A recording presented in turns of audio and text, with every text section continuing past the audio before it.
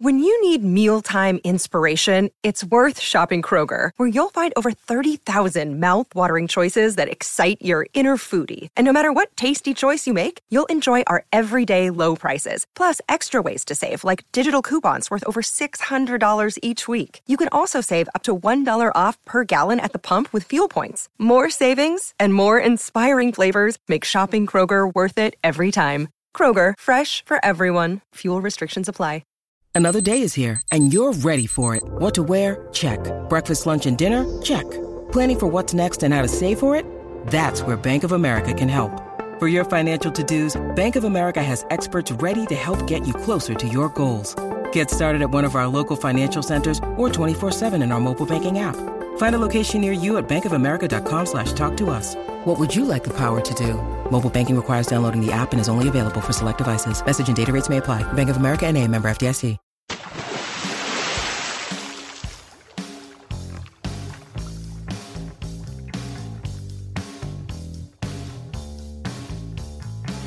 Hey everybody, you are tuned to Deep Dive, the All Music Books podcast, where we talk to authors of music books, bios, histories, and criticism. I'm your host, Steve J. Today we're speaking with David Cantwell about his book, Merle Haggard, The Running Kind.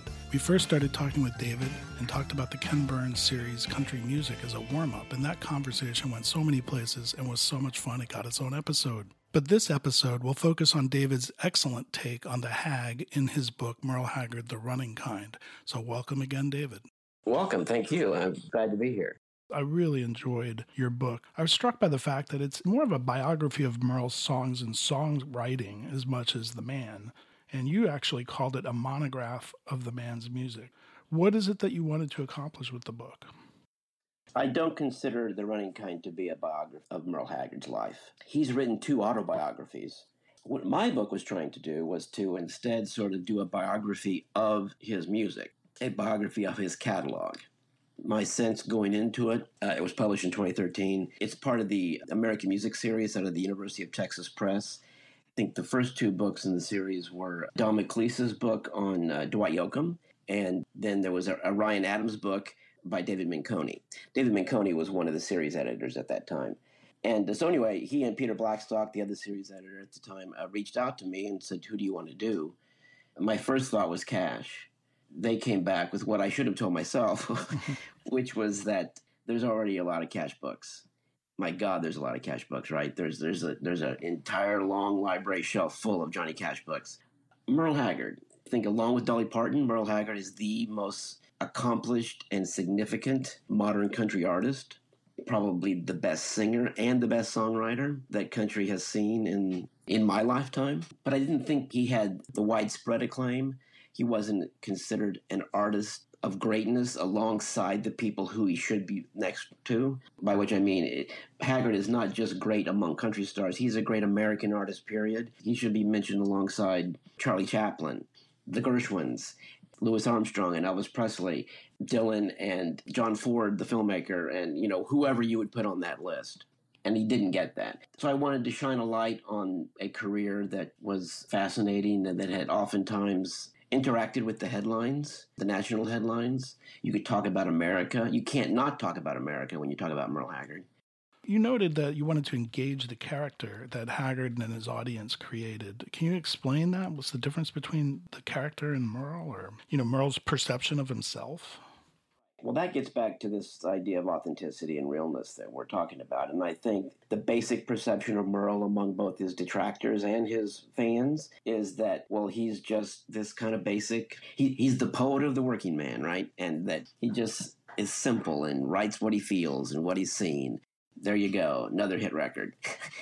He's an artist. And so I really wanted to focus on that quality in him, the fact that he's not just taking shorthand from his heart. He's actually making artistic choices. The most famous example of that distinction between the real Haggard biography and the persona he presents in his songs is in Mama Tried, I turned 21 in prison doing life without parole. As he'd said many times, I did turn 21 in prison, but I was only doing, 3 to 7 years or whatever the sentence was. But that you couldn't get that to rhyme. And so he makes the artistic choice of going with Life Without Parole because he can get the rhyme, but also because it's more dramatic. And it's that kind of distinction that I wanted to emphasize. Another good example of that is with, the song that's most obviously associated with him is Okie from Muskogee. Well, Haggard wasn't technically an Okie in the sense that he didn't actually move from the American Southwest to California. He was born in the Promised Land. He was born in California to parents who were Okies. He was called an Okie and treated in the classist and oppressive way that Okies were treated at that time in California. So as I note in the book, it would have been more accurate not to say he's an Okie from Muskogee, but that I'm proud to be the son of an Okie from the Chakotah area of Oklahoma. Again, hard to rhyme, probably. But it doesn't sing well. That song would be adopted by a lot of conservative America, that and Fight Inside of Me. In the later years, Merle would kind of struggle with the intent of the song, right? Or at least try and change the intent? As he's told the story, the reason that song was written in the first place is that they were driving through Oklahoma. This would have been in, 1969, early in 69 sometime. Probably were all passing around a joint among themselves. On the tour bus, someone saw a sign that said Muskogee 15 miles or whatever, and someone joked, it's usually attributed to his drummer, I bet they don't smoke marijuana in Muskogee. And everyone thought that was pretty funny and laughed about it and started coming up with other things they don't do in Muskogee.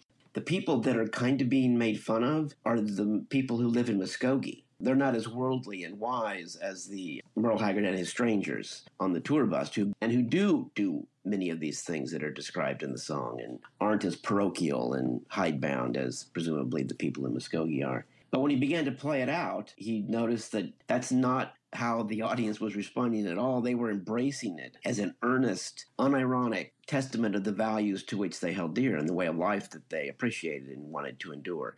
I think very quickly, although the song may have started out as sort of as a joke and maybe even as sort of a making fun of where you came from joke, it turned into a song that was embracing where you came from joke, or not a joke at all.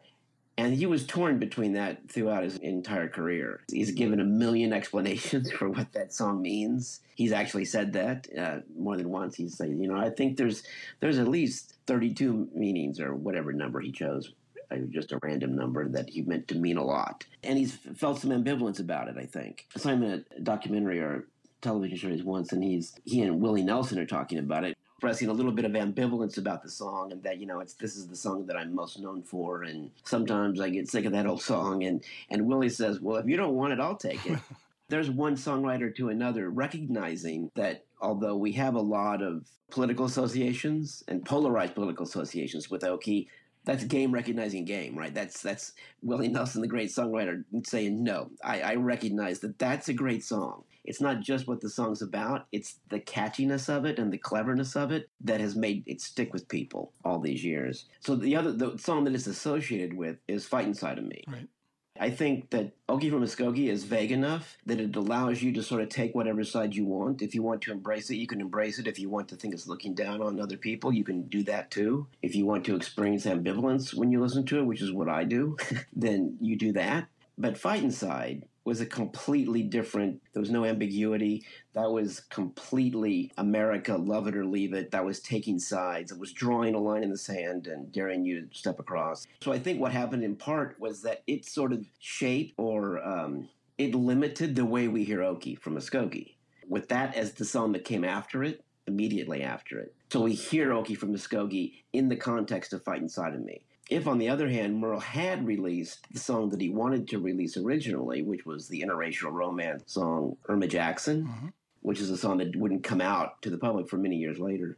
That was the record he wanted to put out next. Capitol and his producer Ken Nelson talked him out of it. But if he had released Irma Jackson, I think we would have heard Okie from Muskogee with a lot more generosity, and we would have heard more of the humor in it.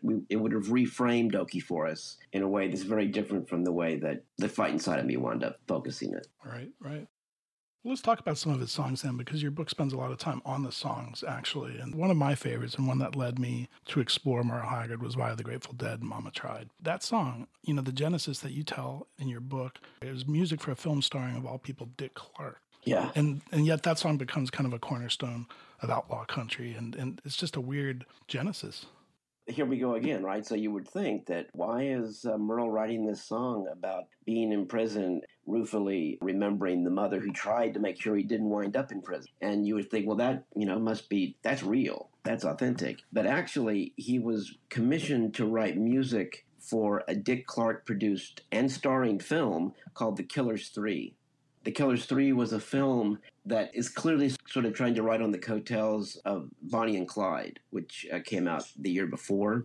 It's about these three young people who decide they're going to pull off a bank job in a small town. One of them is played by Dick Clark, who in the story may be gay, maybe not. And spoiler alert, Merle actually is also in the film, and he plays a cop, which is not outlaw at all, right? But I think he either is shot by Dick Clark. I think maybe Dick Clark kills him.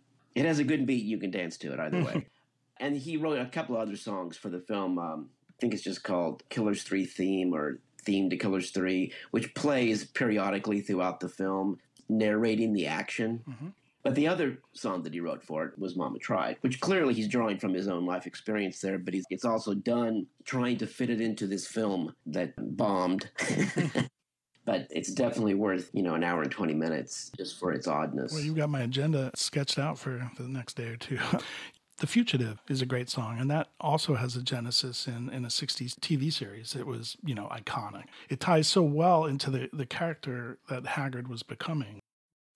It was written by Liz Anderson, who is a great country songwriter, co-written with her husband, Casey Anderson. They were taking a road trip sometime in the middle 60s and came across a Native American memorial site, and the placard that was there to explain what it was about said that their only crop that the Native Americans grew, as far as the white people who lived there perceived it, was children. And the line, while Mama prayed my crops would fail, popped into her head. And by the time they got to Vegas or Reno or wherever they were headed, they had written The Fugitive. They'd incorporated elements of the popular David Janssen television series. That Down Every Road, There's Always One More City is kind of suggestive of the episodic nature of the television series. Every week, David Janssen goes to a different town, has a different almost caught moment, goes on to the next one. So it's about someone who's in trouble with the law and has to keep one step ahead of the law.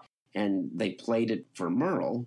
They had no idea that he'd been in prison. At that point, Merle had a few successful records, but his prison years were not public knowledge. I think he said his hair stood up on his neck, and he couldn't believe that somebody was singing this song because it seemed like it was such a perfect fit with how he perceived himself. And later on, in fact, he wrote, "Someone Told My Story" in a song.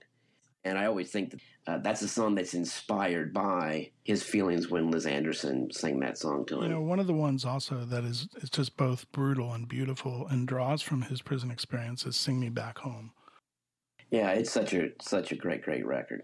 I forget the critic who wrote this, but I think it was reviewed in Life magazine or maybe even in Rolling Stone at the time. And the critic, said this kind of record should be a pop hit. If the pop stations would play it, it would be a pop hit right now. It has that kind of catchiness. It deals with kinds of existential questions and crises. Although it's about, someone getting ready to meet their maker in the electric chair, it still is universal. There was a moment in the late 60s before Fight Inside a Beast solidified him as a particular type. He's a gorgeous man, right? He had movie star looks, right? And he had the great songs and the great records that could have made him a pop star in that moment, in the same way that, for example, Glenn Campbell became a pop star or Johnny Cash did. Didn't work out that way. You got to explain this to me. Interestingly, you say that song would segue best with Otis Redding's Dock of the Bay, and I find that really fascinating. I'm talking about in terms of my dream version of a top 40 format in that moment. So if you listen to those two records back to back, I mean, it's not jarring, the difference between one to the other. They fit sonically. That's the first thing that I would say. But I also think that they both are just about people who are in these moments of transition and who are contemplating what the point of it all is. It would have been fun to have heard Otis and Merle have a couple of beers and talk about the big questions. Because I think both of them were they lived in their heads a lot. They were very thoughtful. But again, I don't want to push it so far that it sounds like Merle is just once again, writing down his biography. There's something about the situation that's described in Sing Me Back Home There's a character who is in prison waiting to be sentenced and asks someone else to sing them a song. That is straight out of Pennies from Heaven, the original film from the late 30s that includes the song Pennies from Heaven, a song that Merle knew well. He recorded it twice during his career. It stars Bing Crosby. Merle was a huge Crosby fan. In the film, someone is being taken to death row, and they say, could you take me by Bing Crosby's cell and have him sing me a song, and I need to give him a message. So on the one hand, it's very similar to things that Merle witnessed when he was in San Quentin, but it's also something he witnessed on the movie screen. I don't know which one would be most important to the creation of Sing Me Back Home. Right. Well, merging those two, that is the art, right? Yeah. Yes. Hello, Pantheon podcast listeners. Christian Swain here to tell you more about my experience with Raycon earbuds.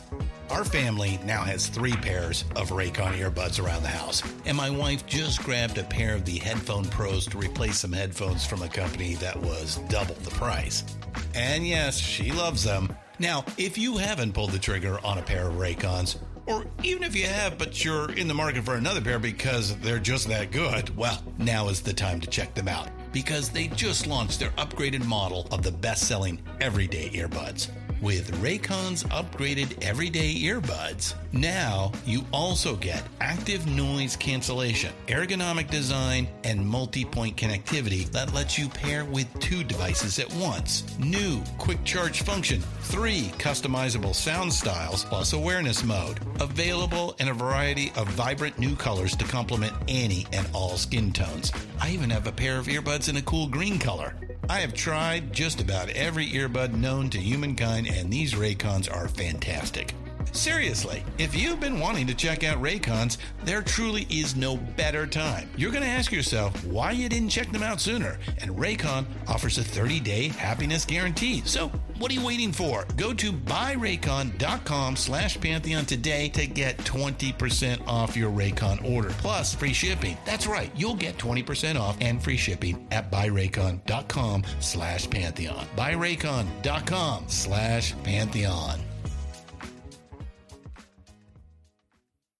We're speaking with David Cantwell, who wrote Merle Haggard, The Running Kind, which is a essential country music document, both the artist and the book. Merle always seemed to be on the run and only to hit the road again when he landed somewhere. And he's quoted in your book as saying, "Every front door has me hoping there's a back door open." Any idea where that restlessness came from? Well, I think being a prisoner in San Quentin will do that. That might do it. Yeah, that'd do it. That line, every front door found me hoping that there'd be a back door open, is actually from the title track of my book, as it were, The Running Kind, a song that was a hit for Merle in the late 70s when he was on MCA Records. It's a fantastic record. So I use that as the title of my book and, mention that quote more than once because that seems to be such a driving idea behind a lot of Merle Haggard songs. But you got to keep moving. You can't stay somewhere and be caught or trapped. That freedom is not like something you're striving for. It's something you have as long as you're on the go. And you actually include that song alongside a couple of rock epics, such as the Allman Brothers' Ramblin' Man and Lynyrd Skynyrd's Freebird. Hearing what you just said, that makes a lot of sense. So it's a pretty common trope in a certain sort of romantic version of masculinity in country music, but also in Southern rock and rock generally. This idea that, to be on the go, to be unfettered, unbound, particularly not held back by a woman, is what freedom is about. At the same time, almost all those songs, and Merle's as well, oftentimes present this need to be on the go as something that the singer has no control over. Freebird, for example, Lord knows I can't change. Right, that's the line that he repeats over and over as he tells this woman goodbye. As Ronnie Van Zant says, I got to hit the road. Lord knows I can't change. So if you can't change it, then is it freedom? It seems like the opposite of freedom. It seems like a conception of freedom that is its own trap. And typically in those kinds of songs, it sort of elides that contradiction. It acts like that contradiction isn't really a contradiction. But Merle, I think very, very often in his work, actually presents it as a contradiction. I can't help this. I have to do it. And yet I can't imagine being free without it. And those two things sit there kind of uncomfortably beside one another, both of them foregrounded. that tension between those polar opposite ideas, I think, is a big part of what Haggard's about. You also mentioned earlier Liz Anderson in one of the songs she wrote, and one of the things I found fascinating were the roles that she, as well as Bonnie Owens, played in, creating some of Merle's signature songs, but also in helping him find that voice and character. Yeah, well, Liz and Bonnie teamed up, in fact, to almost sort of kick off his career in terms of being a big hit maker. Bonnie had known Liz a little bit, and Liz Anderson had approached Bonnie Owen. Bonnie was working with him at Capitol and singing with him and touring with him a little bit. And they were boyfriend and girlfriend, but not married yet. And so she talked to Liz and said, Merle, we should go listen to this woman's songs. She encouraged him to do it. They go to the Andersons' home, and Merle's kind of thinks they're square. They're not cool people. They're dressed like, just normal suburban California Americans. And then Liz gets a bunch of songs that she's written and sits down at, I think, like a pump organ in her living room. And so you think that's not a good way to sell songs to Merle Haggard. But she begins to go through these songs, and a lot of those songs, Merle can't believe he's hearing them. One of them is The Fugitive. Another is All My Friends Are Gonna Be Strangers, which becomes one of his first big hits. He uses it to name his band, The Strangers. Another of these songs, Just Between the Two of Us, is one of Merle's very first hits. It's a duet with he and Bonnie Owens. The other woman that is very, very important to Haggard's development is his third wife, Leona Williams, who he marries after he divorces Bonnie. In fact, immediately after. Bonnie is like in their wedding, and they were both singing in The Strangers at that time. And she's a fantastic vocalist, still sings, came out with a fantastic Merle Haggard tribute album, if you ever want to track that down. She co-wrote a lot of songs with Merle, wrote some of his early 80s #1 hits. She's a co-writer on Someday When Things Are Good. She's fantastic. Just as an aside on Leona Williams, Loretta Lynn, in her biography, Coal Miner's Daughter, talks about how when she was starting out, she had dreams of forming an all-woman backing group. She was going to call them the Lynnettes. The one woman she mentions who would be perfect for it is a young guitarist around town and songwriter named Leona Williams. Very few unknown artists get name-checked in Loretta Lynn bios, but Leona was there. The 70s gave us Countrypolitan, which had its moments. You just mentioned the 80s, which... It had almost all my favorite moments. It really? Huh. So when I think of 80s, right, so the beginning of the decade is the urban cowboy stuff. And Willie Nelson's peak is in the early 80s. Merle is a huge hit maker all through the 80s. There's stuff like Dolly Parton teaming with Kenny Rogers for Islands in the Stream, which I'm a big fan of. But I understand that some people think that's too much or too poppy or too sappy or whatever. And I wouldn't disagree that it's any of those things. I just would disagree about the two part. Mm-hmm. And then in the middle of the decade, there's the great credibility scare. You have the new traditionalists like Randy Travis and Steve Earle and Dwight Yoakam and Keith Whitley and the Judds come up in that era. I don't know. I think the 80s maybe gets a raw deal. But so the 90s obviously gave us a resurrection in Johnny Cash's career, as you mentioned, the American recordings. But you write that during this time, Merle was, quote, slipping away. Can you elaborate on that? In the 90s, at the very end of the 80s, Merle left Columbia Records, where he'd been for almost the entire decade. There's actually a Cash connection to that. Part of the reason he left Columbia is because they had dropped Johnny Cash, and he couldn't believe it. He said, how do you drop Johnny Cash?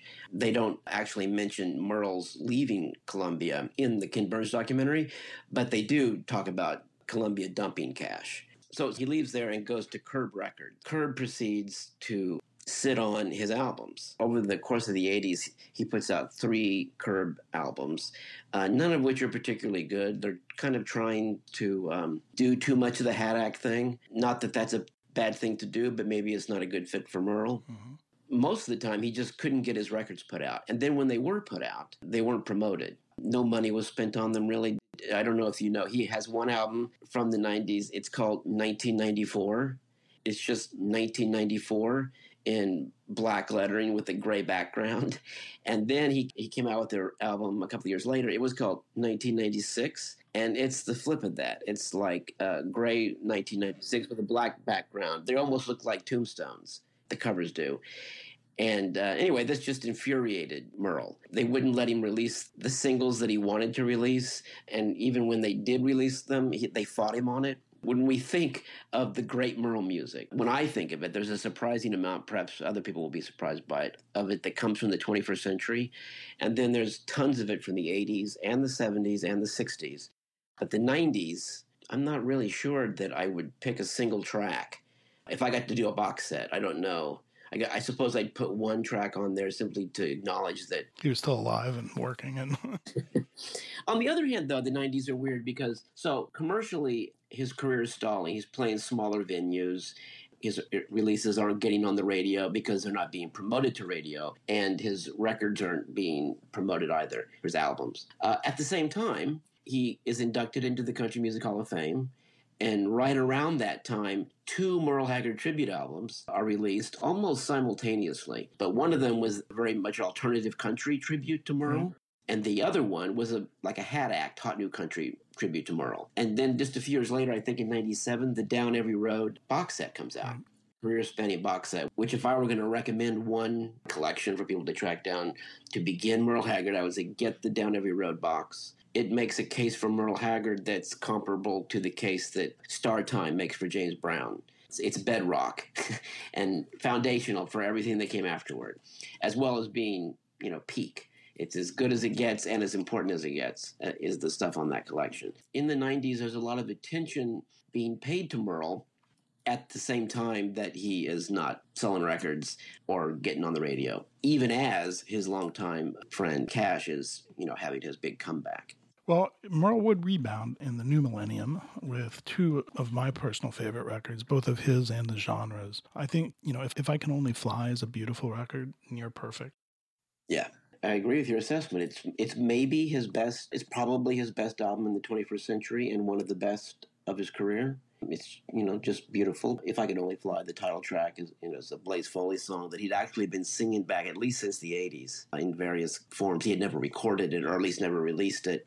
Heartbreaking. It again comes back to that running kind dilemma. He's sort of associating happiness, contentment with being able to move.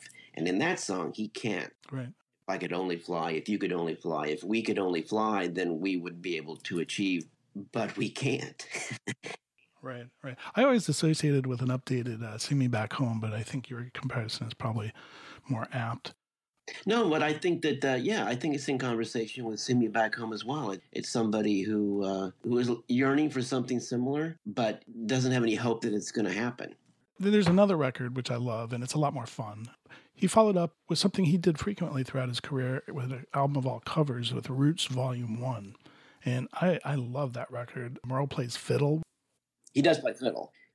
When he was a young man and first starting to get in trouble after his father died, Merle's dad died when he was 9, he almost immediately began to run away from home and borrow cars and get in trouble with the law in all kinds of ways, stop going to school. One of the ways that his mother tried to sort of calm him down and ground him was giving violin lessons. They didn't last long. He says he wanted to play in hillbilly tunings, and his teacher was much more traditional than that, and so it didn't work out. But I guess he got a little bit of a grounding in it, at least, on the most basic of basics. And then in approximately 1970, he did a tribute album to Western swing legend Bob Wills. It's called The Best Damn Fiddle Player in the World. He learned to play fiddle for that record. Right, but Roots Volume 1 is a fantastic record. He does a lot of Lefty Frizzell covers. Lefty is to Merle what Elvis Presley was to Tanya Tucker. I mean, it's like he is a god. Mm-hmm. It's the person that you would most like to be like. He does beautiful covers of those. He does some Hank Thompson covers. It's a fantastic, stripped-down kind of record. It's a great record. Is there any chance, is there a Volume 2 anywhere in the vaults? First of all, I think it was Volume 1 because there was a Volume 2, right? But I don't know for sure. I've talked to some people who have closer connections to the Haggard camp. And so, there's going to be disputes over who gets to make these decisions. And I'm not anticipating anything. I think there's a lot of stuff in the can. How polished it is, I don't know. But there were periods, particularly in the 90s and through the 21st century, when Merle spent a lot of time in his home studio recording, doing the things he wanted to do. And he was always coming up with ideas. One of the times I interviewed him, he mentioned, the next thing I want to do is a Milton Brown tribute. And Milton Brown is to Western swing like what Bill Monroe is to bluegrass. He's the father of it. Milton Brown and his musical Brownies is just from the 20s and early 30s. Steel guitar player Bob Dunn is in that band. He's a pioneer on that instrument.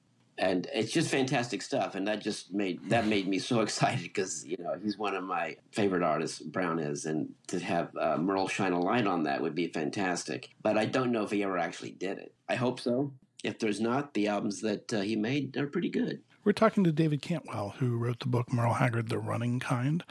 And David, your book ends, and Merle's still alive and on the uptick. He passes away in 2016. I understand that you're going to be updating your book. Is that right? Yes. I am in the process now of doing a revised and expanded version of The Running Kind. So one of the things about the American music series at the University of Texas Press at the time I wrote my book, it was in 2013, was that the size of the book was pretty circumscribed. I had 75,000 words. And so as a result, there was plenty of stuff that I left out. Even as I was writing it, I knew, I would like to be able to have a chapter on the Strangers. And instead, I mentioned some of the members of the band, but I didn't really devote a single chapter to them like that. I felt at the time that the most important part of the career, because it's the part that established his reputation as a country music legend, and also the part where he tended to interact most directly outside of country to pop music and rock music generally, was his Capitol years. So that's basically like 65 to 76 or 77. I focused most on that part of his repertoire and didn't do as much with MCA years, which is the rest of the 70s, and then his Columbia 80s, didn't do much with it all. He released 3 more albums after my book came out, including another duet album with Willie Nelson. And so I always felt like, I wish I could have got all that stuff in there. And there's plenty of other little small things I wish I could have got in along the way as well. Every year in April, after Merle died, so around his birthday, the same day, I would write Casey Cottrell at the University of Texas Press and just say, if there's ever a chance to do a new version of that book, I would love to do it. Finally, to my surprise, Casey took the bait and said, I think we could do this. What would you want to add? I laid it out and they agreed. And so as soon as I can get that done, then I think it'll be coming out. But that's still realistically probably a couple of years away from being on shelves or downloadable. You should let us know, and you should certainly ask for a release date of April 6th or 7th, whichever date it was. Very, very clever. Well, thank you, David. You're a fountain of information on country music, Merle Haggard and everything, and we've really enjoyed our conversation with you. Well, thank you so much for reaching out. I really enjoyed it. If you'd like to find out more about his book, please visit allmusicbooks.com, and you can buy it through our site. You can also check out the rest of our deep dive episodes there. I'd like to thank our engineer, Steve Folsom. Finally, a big shout out to Frankie and the Pool Boys for their one-of-a-kind music played throughout this podcast. You can check them out at frankieandthepoolboys.bandcamp.com and on all of the major streaming services. Please support your local and independent musicians and writers. We're out until the next time, and thanks again for tuning into Deep Dive, an All Music Books podcast.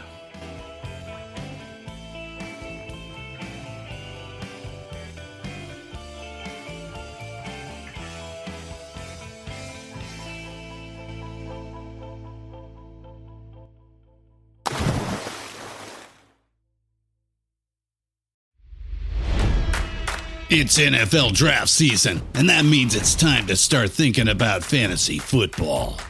FantasyPoints.com features industry-leading experts and prognosticators using proprietary hand-charted data to help you score more fantasy points. FantasyPoints.com is the place to go for whatever kind of fantasy football you play. Whether you play fantasy football, daily fantasy sports, or do a little bit of everything, Fantasy Points has the meticulously researched content to guide you to victory.